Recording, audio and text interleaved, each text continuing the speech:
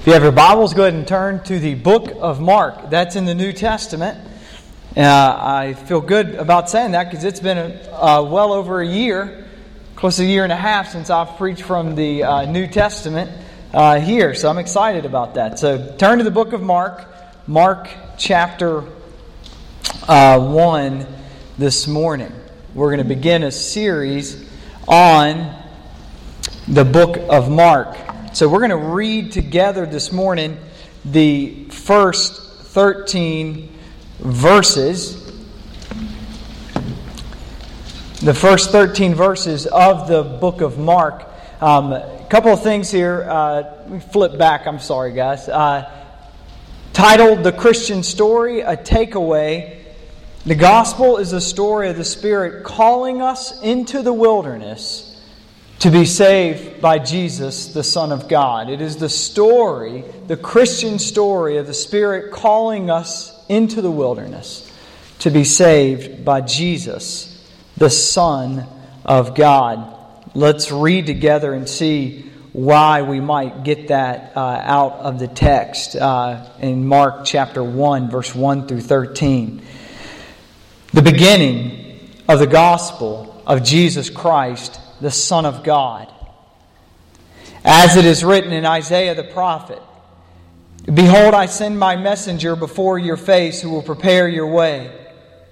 The voice of one crying in the wilderness, prepare the way of the Lord, make his paths straight." John appeared, baptizing in the wilderness and proclaiming a baptism of repentance for the forgiveness of sins. And all the country of Judea and all Jerusalem were going out to him and were being baptized by him in the river Jordan, confessing their sins. Now John was clothed with camel's hair and wore a leather belt around his waist and ate locusts and wild honey. And he preached, saying, "After me comes he who is mightier than I, the strap of whose sandals I am not worthy to stoop down and untie. I have baptized you with water, but he will baptize you with the Holy Spirit." In those days Jesus came from Nazareth of Galilee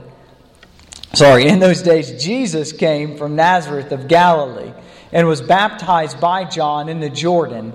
And when he came up out of the water, immediately he saw the heavens being torn open, and the Spirit descended on him like a dove, and a voice came from heaven, "You are my beloved Son.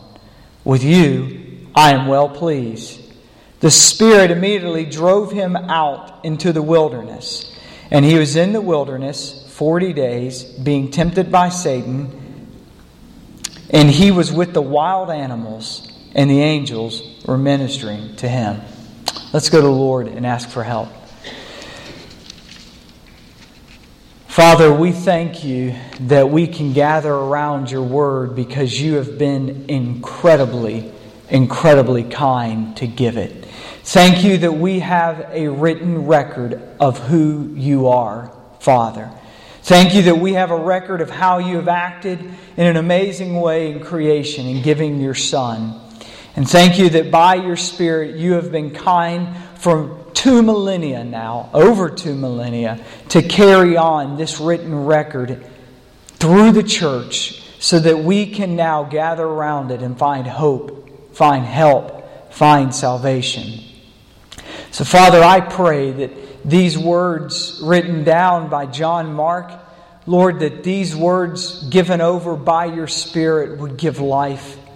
Lord, if there's one here this morning who is lost, who is looking at this world as if this is all there is and that all that matters, looking to eke out of this existence a bit of happiness here and now with no thought about the grand story, no thought about what happens later, then God, by your Spirit, we are asking that you would be kind enough to awaken that soul by your word this morning to seek help and hope in Jesus Christ, Yahweh, who saves. Father, I know because I'm gathered by church members that there are many here who are believers in Jesus Christ, who are children of God, followers of Christ, who love you. Father, I pray this morning that you would give us encouragement in the wilderness. That, Father, we would remember the grand story. That we would believe that this will all culminate in the end the exact way that you've promised. That we will see Christ as our Savior and our hope. That we will know that the Spirit is moving us through. That although these times may feel tough, they are all brought by you and they will be used by your Spirit to bring about that which your Son has purchased in His death and in His righteous life. So we ask all these great things, Father. We don't trust in ourselves, we trust in you. We don't trust in a preacher, we trust in your word. Do, Father, now as you please. Amen. Well, so here we are, Mark's Gospel, the third Gospel. And Mark's Gospel opens up with two words. The first two words in the original, beginning and gospel. Beginning and gospel. Now, the word gospel, it's an Old English word that means good news. Literally translated, if you go all the way through it, you're just going to get the word good news. Christianity is a story to be told. Let me say that again. Christianity is a story to be told. It is news to be spread. It is a religion. It has a set, defined list of beliefs that must be believed and practiced. But it is not a method for finding mere happiness. It is not merely a political ideology or philosophical system or an ethical standard, though certainly it's got implications for all of those things.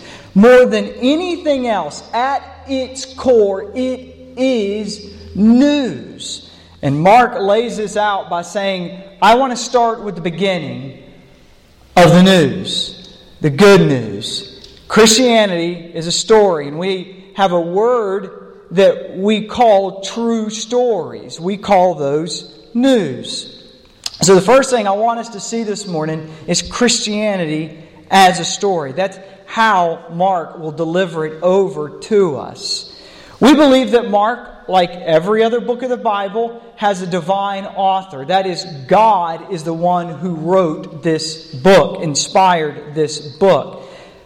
That said, like every other book of Scripture, there is a human who penned it. And that human who penned it is a guy by the name of, you guessed it, Mark. His name is Mark. Though actually, we know him more often through the book of Acts as John Mark. You remember John Mark. He was with Paul and Barnabas on their very first missionary journey. In fact, he caused somewhat of a stir between Paul and Barnabas as disagreement arose as to whether John Mark should be allowed to continue with Paul and Barnabas, because at one point John Mark deserted them. Paul said no. Barnabas took John Mark with them, the ever-encourager that Barnabas was, and he was a big help to Barnabas. But furthermore, he actually goes on in the book to be not only a book, but through the rest of his life, to be a very big help to the Apostle Peter. He traveled around with Peter, was with Peter all the way to the end, so that at the end of the first epistle of Peter, in the 5th chapter, as Peter's closing things out, he calls John Mark his son. Well, not only would he be a huge help to Peter, but he would be a major figure in the church. John Mark would be in charge of planting the church in Alexandria in Egypt, in northeastern Egypt. This, in fact, becomes one of the most important churches in the early church. So the book of Mark is by a guy who was not an eyewitness account to everything he writes. Like Luke, he's not an eyewitness account to everything he writes. That said, he is writing from one who was an eyewitness account. It is believed that the book of Mark is a compilation of the stories that Peter told in particular the sermons that he preached in Rome about his life with Jesus. Clement of Alexandria, also there in Egypt, wrote this to explain to us the origins of Mark. He said, as Peter had preached the word publicly at Rome and declared the gospel by the Spirit, many who were present requested that Mark, who had followed him for a very long time, remembered his sayings, should write them down. In fact, if you can do this later this afternoon, go in Acts, go to the 10th chapter, find Peter's sermon there at Caesarea, and I think you will find that sermon as an apt summary of the book of Mark. It will sound a whole lot like Mark because it sounds a lot like Peter. So as Peter goes around, he's preaching. He's spreading the good news. That is the primary method that Christianity gets spread. More than any other method, it is because one person goes to another person to spread the news. In fact, we don't call those who spread Christianity politicians. We don't call them philosophers. We don't call them priests, and we don't call them gurus. We have a name for them.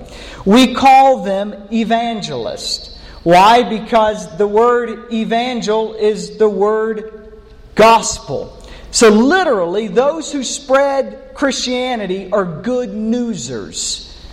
Christianity is a story. It is a story of really good news. So Mark opens up for us in the beginning of the gospel.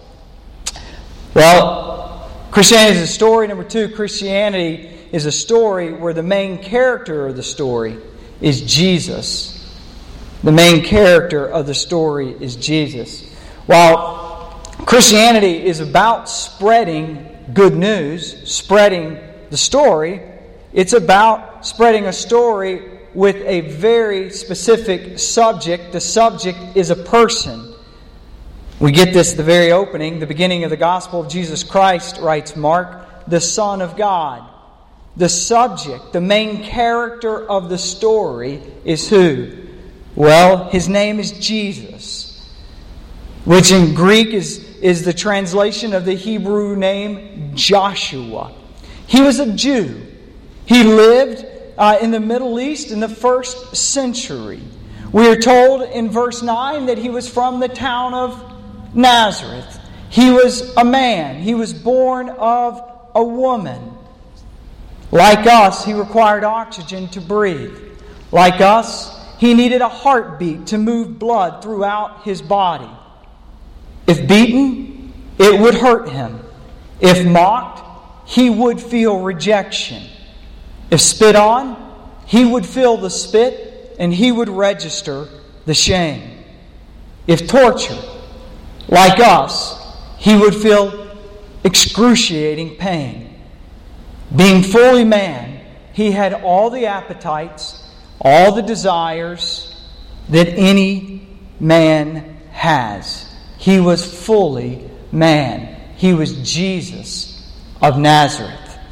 One of the most remarkable things that Christianity believes, or Christians believe, is that everything we believe is centered around the story of a young man who died in his early 30s.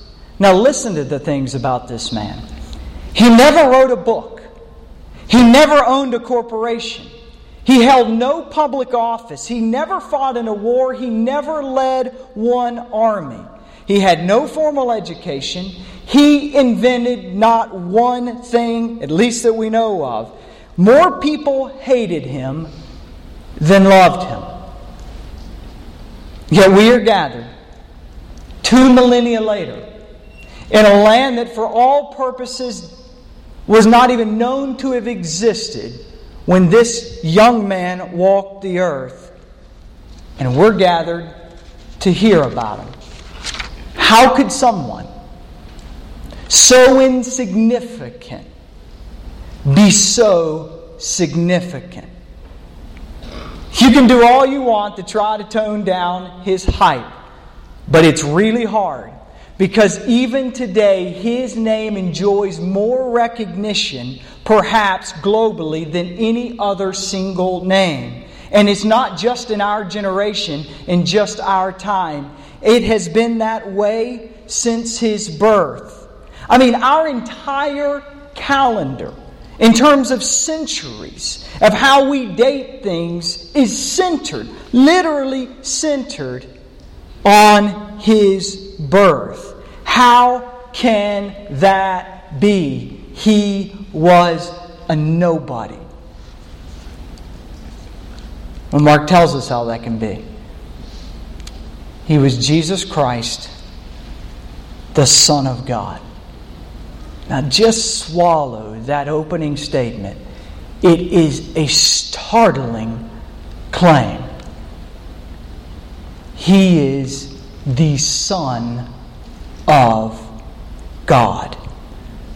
That's an incredibly audacious claim.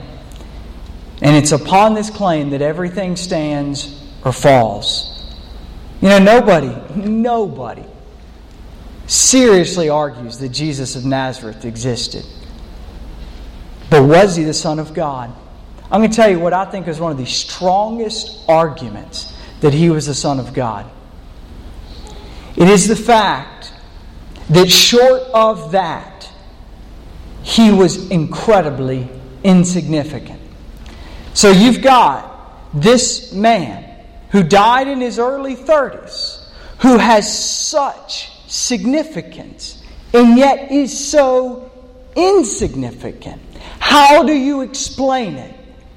Unless there is some other point about Him that is so incredibly significant, it could explain the balance.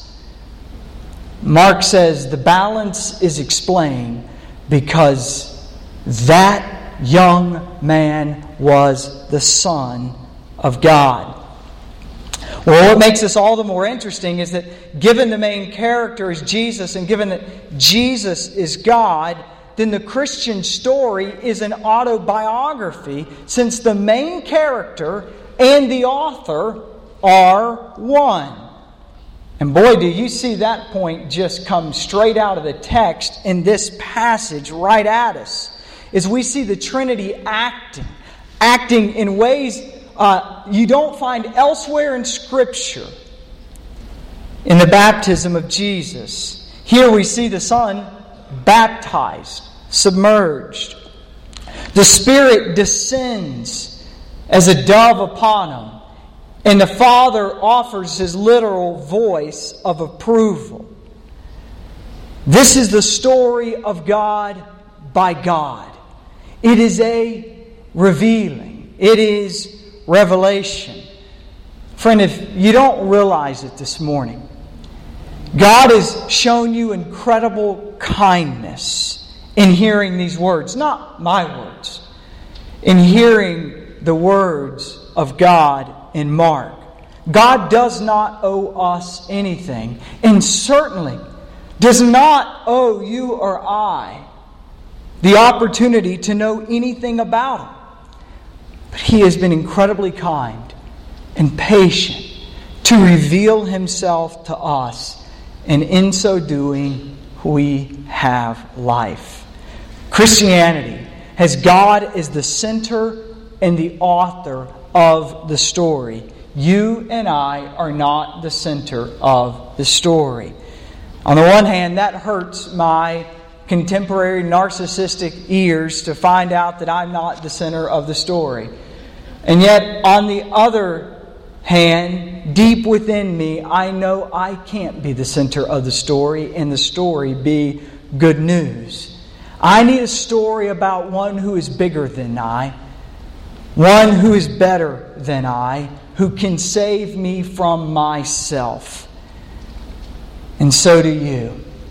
And there is a story about that one, and He can save us. His name is Jesus. His name literally means Yahweh saves. Mark refers to Jesus by His title. He calls Him Jesus Christ. Christ wasn't His last name. That's His title. Christ means Messiah. Jesus, the Messiah, the Son of God. And in here begins good news. Christianity is a story. The main character of the story is Jesus, the God-man. The beginning of the story, how does it begin? Well, it doesn't begin in the first century. It begins well before that. And Mark is very, very careful to show us that. Verse 2 opens by pointing us to the prophet Isaiah. You remember Isaiah as we walk through that. You remember there towards the latter third of Isaiah, we get these servant king promises. There's coming a king who is a servant. Then Mark quotes from Malachi and Isaiah as he describes the ministry of John the Baptist who will foretell of the Messiah. John is the fulfillment of the one pointing to Jesus. And we see that in the ministry of Jesus, as John says there in Mark, and he preached, saying, "After me comes one who is mightier than I, the strap of whose sandal I'm not worthy to stoop down and untie."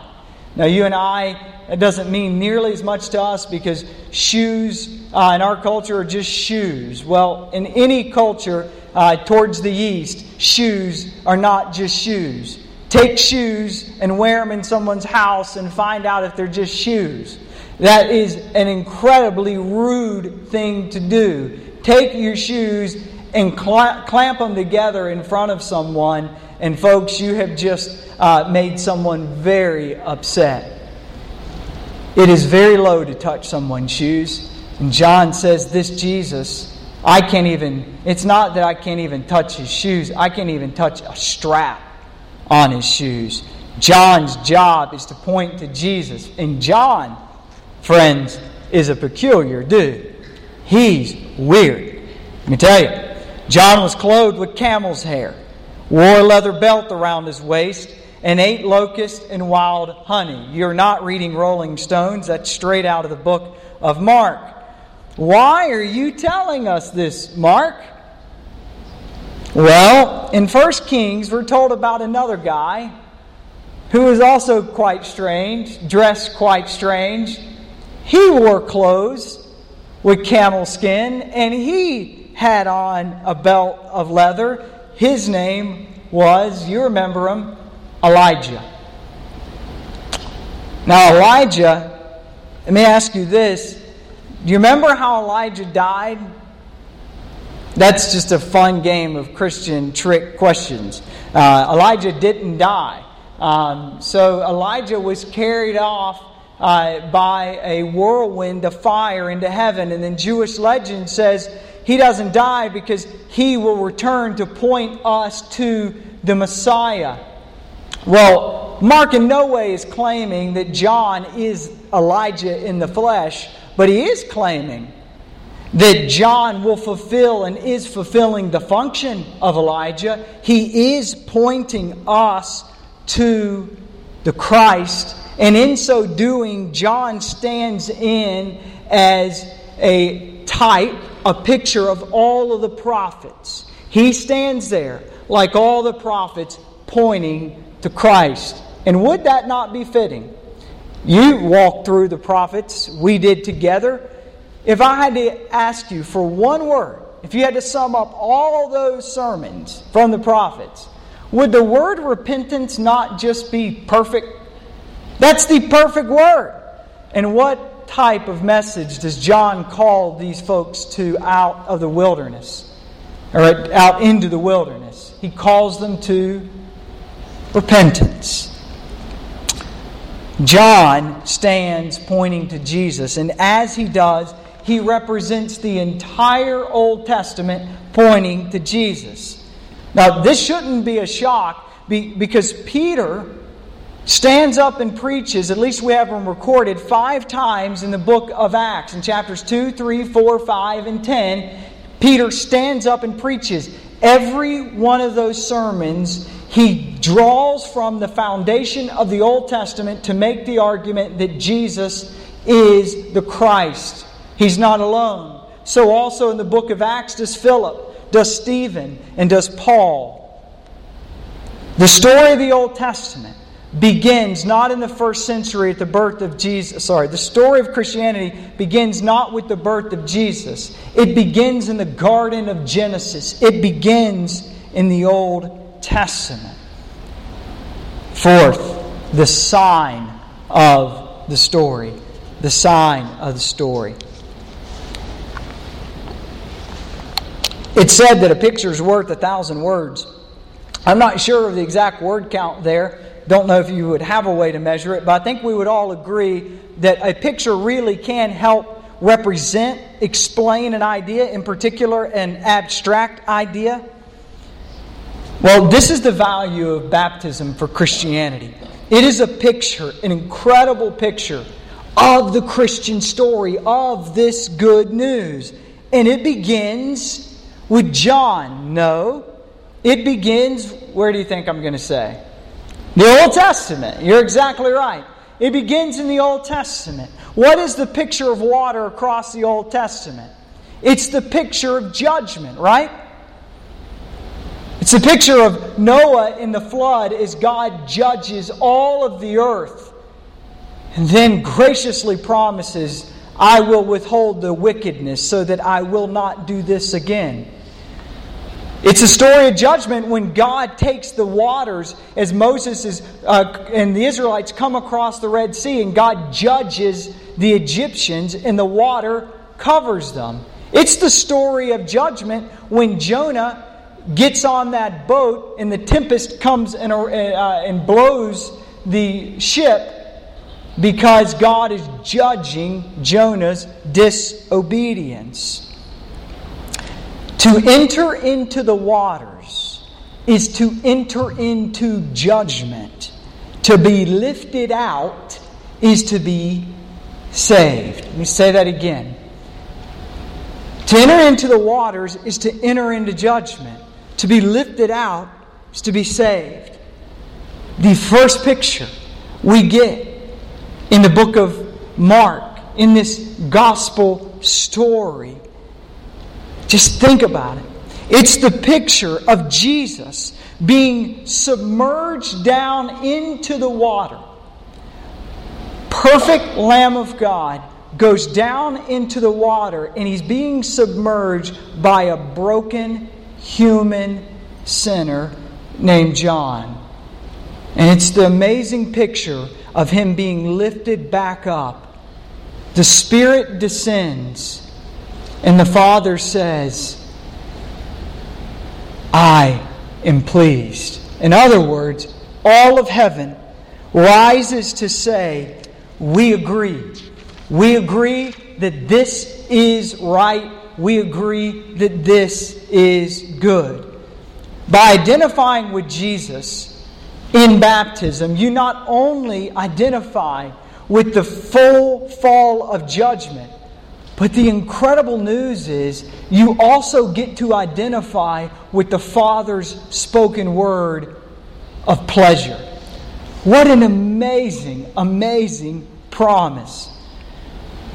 John says in verse 8, I've baptized you with water, but He will baptize you with the Holy Spirit. Now, we are Baptists. We love some baptism. We just love it. We believe that the word baptize means baptize, which means to submerge. And we love it. We like getting them wet. Now, all that said, we can actually, here on these premises, with our good old Winston-Salem water, we can do no more than John did. All we have here is mere water. But inasmuch as one who's baptized identifies with Christ, it is an amazing and apt and obedient and right picture of redemption. The one baptized shows their belief and identity that they are going down into the judgment of God with Christ. And by the grace of God, by the Spirit of God, are being raised with Christ to newness of life. The picture of the Christian story, the sign of the Christian story, is baptism. Next, every story has villains, and the Christian story has villains. In fact, there are at least two main ones. We see this in verse 12 and verse 13. After the amazing scene of the baptism, we're taken out into the wilderness where Jesus will face Satan. Read with me, verse 12. Then the Spirit immediately. You're going to like that word immediately by the time we're finished with the book of Mark, because Peter likes the word immediately, or Mark did, or one of them did. The Spirit immediately drove him out into the wilderness. And he was in the wilderness for 40 days, being tempted by Satan. And he was with wild animals, and the angels were ministering to him. The whole point is to hearken us back to Genesis. It's to hearken us back to Eden. Here in the wilderness, we see a man tempted by Satan. The difference is between this and Eden is that now we have a man who is standing in a dangerous wilderness, not a perfect garden. In the garden, we had man with all of creation subdued underneath him. And now we have a man standing in the wilderness, and the text is very careful to tell us, with dangerous animals. Because the first Adam failed in the perfect garden, the second Adam, our Lord Jesus, will be subjected to pain and suffering in the dangerous wilderness as he faces the evil one. The first Adam, who represents every single one of us, was perfectly set up to overcome the evil one and failed. He was perfectly set up to overcome the evil one, and he failed. And yet the second Adam, Christ Jesus, with every excuse to fail, resists the evil one perfectly. Scripture has two main villains, Satan and broken human nature. It was because of mankind's failure in regards to Satan that led creation to the second villain, that is, broken human nature. But the glorious point, right out of the gate, about this second Adam, is that when he overcomes the evil one, we already know he has overcome broken, sinful nature. It has no hold on him. We see a Savior. Now, I want us to spend the last bit on the scene of the story. And I got to be honest, as I was studying the text, this is where I found the most help. The scene of the story is the wilderness. If you look at these 13 verses, and you look at what word outside of prepositions and conjunctions and definite articles and indefinite articles, the most frequent used word in this text is the word wilderness. It's used 4 times. In verse 3, we're told that John fulfills the voice calling out where? In the wilderness. In verse 4, we're told that John came baptizing where? In the wilderness. And then immediately following the baptism of Jesus, we're told the Spirit of God drove Jesus where? In the wilderness. And He is tested for 40 days and 40 nights, it says again, and repeats itself, in the wilderness. Well, notice that the place one finds Jesus is the wilderness. This is one of the most misunderstood ideas about Christianity today. And that is this notion that somehow people are saved straight out of Egypt, the slavery of Egypt, and taken straight to the promised land. Now, I don't know of anyone who's teaching that you'll go straight from here, from conversion, straight to heaven. But what they posit forward is something more like a pseudo-heaven. That is, that once you're converted, you will now live a life free of tribulations, free of temptations and hardships and heartaches. But we know that's just not true. Where were the children of Israel between Egypt and the promised land of Canaan? Where did they go? They were in the wilderness. Why were they in the wilderness? Because they sinned. Because they failed to fully trust God to be enough. The wilderness is a place for the children of God to learn to let God be enough. Let me say that again. The wilderness is a place for the children of God to learn to let God be enough. God is kind to bring us into the wilderness and let testing and trials and hardships, heartache, chip away at every area of our lives where we fail to fully trust Him. Every one of us feels the aching pain of wanting to go from baptism straight to ascension, skipping the wilderness altogether. But God loves us enough to drive us into the wilderness. Furthermore, it's the wilderness where Christ is found. You can think of the lost man as dwelling in slavery in Egypt, unwilling to imagine that there could be a life where he might be freed, but instead just going ahead and making this his home. The sign that the children of God were about to be delivered from Egypt is when the children of God got on their knees and asked for help, dared to believe there might be a way out of this cruel bondage. And then we see a light of hope, a light in the darkness. His name is Jesus. He's Yahweh, and He saves. And when He rescues us, the Spirit is kind enough to take us into the wilderness, where He begins to unpackage the child of God that the Father has already purchased. The unpackaging, brothers and sisters, happens in the wilderness.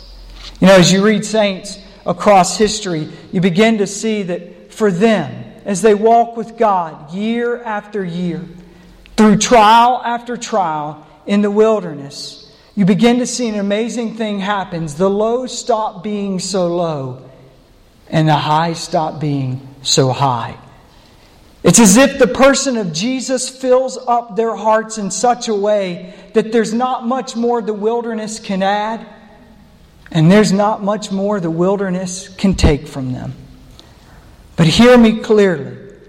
Christianity never claims that those who get through the wilderness do so because of their own efforts. No, it is impossible.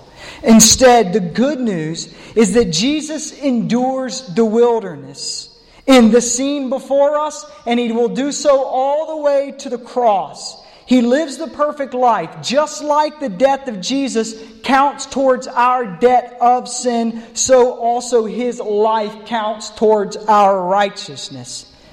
He has already endured your wilderness.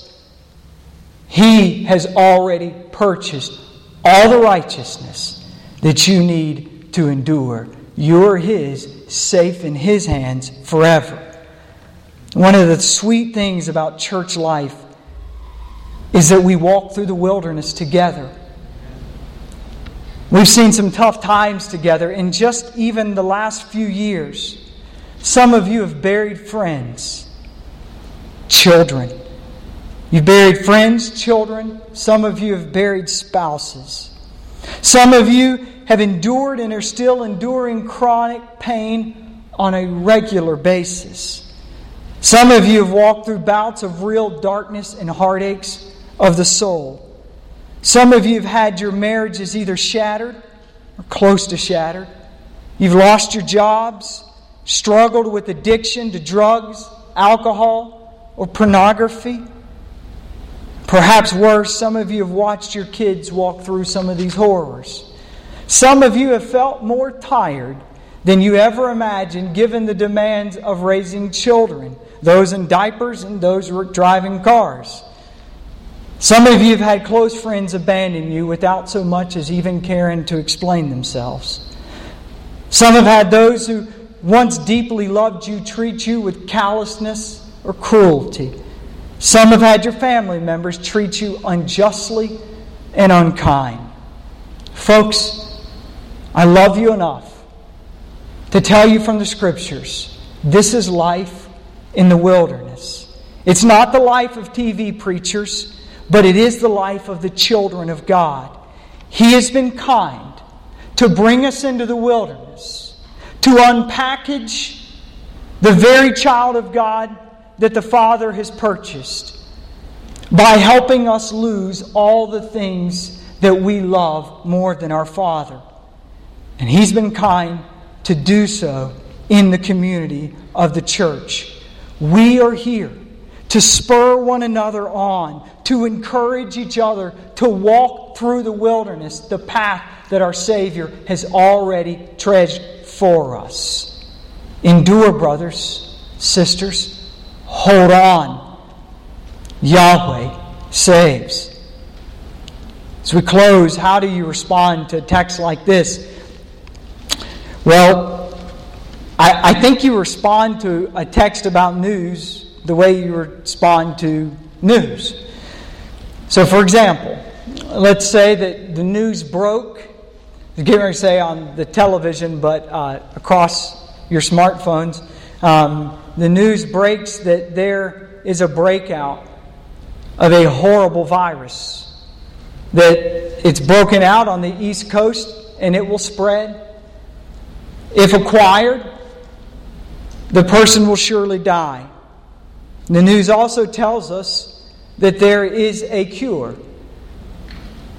And if we'll follow instructions, we can find ways to get it. How do you respond to that?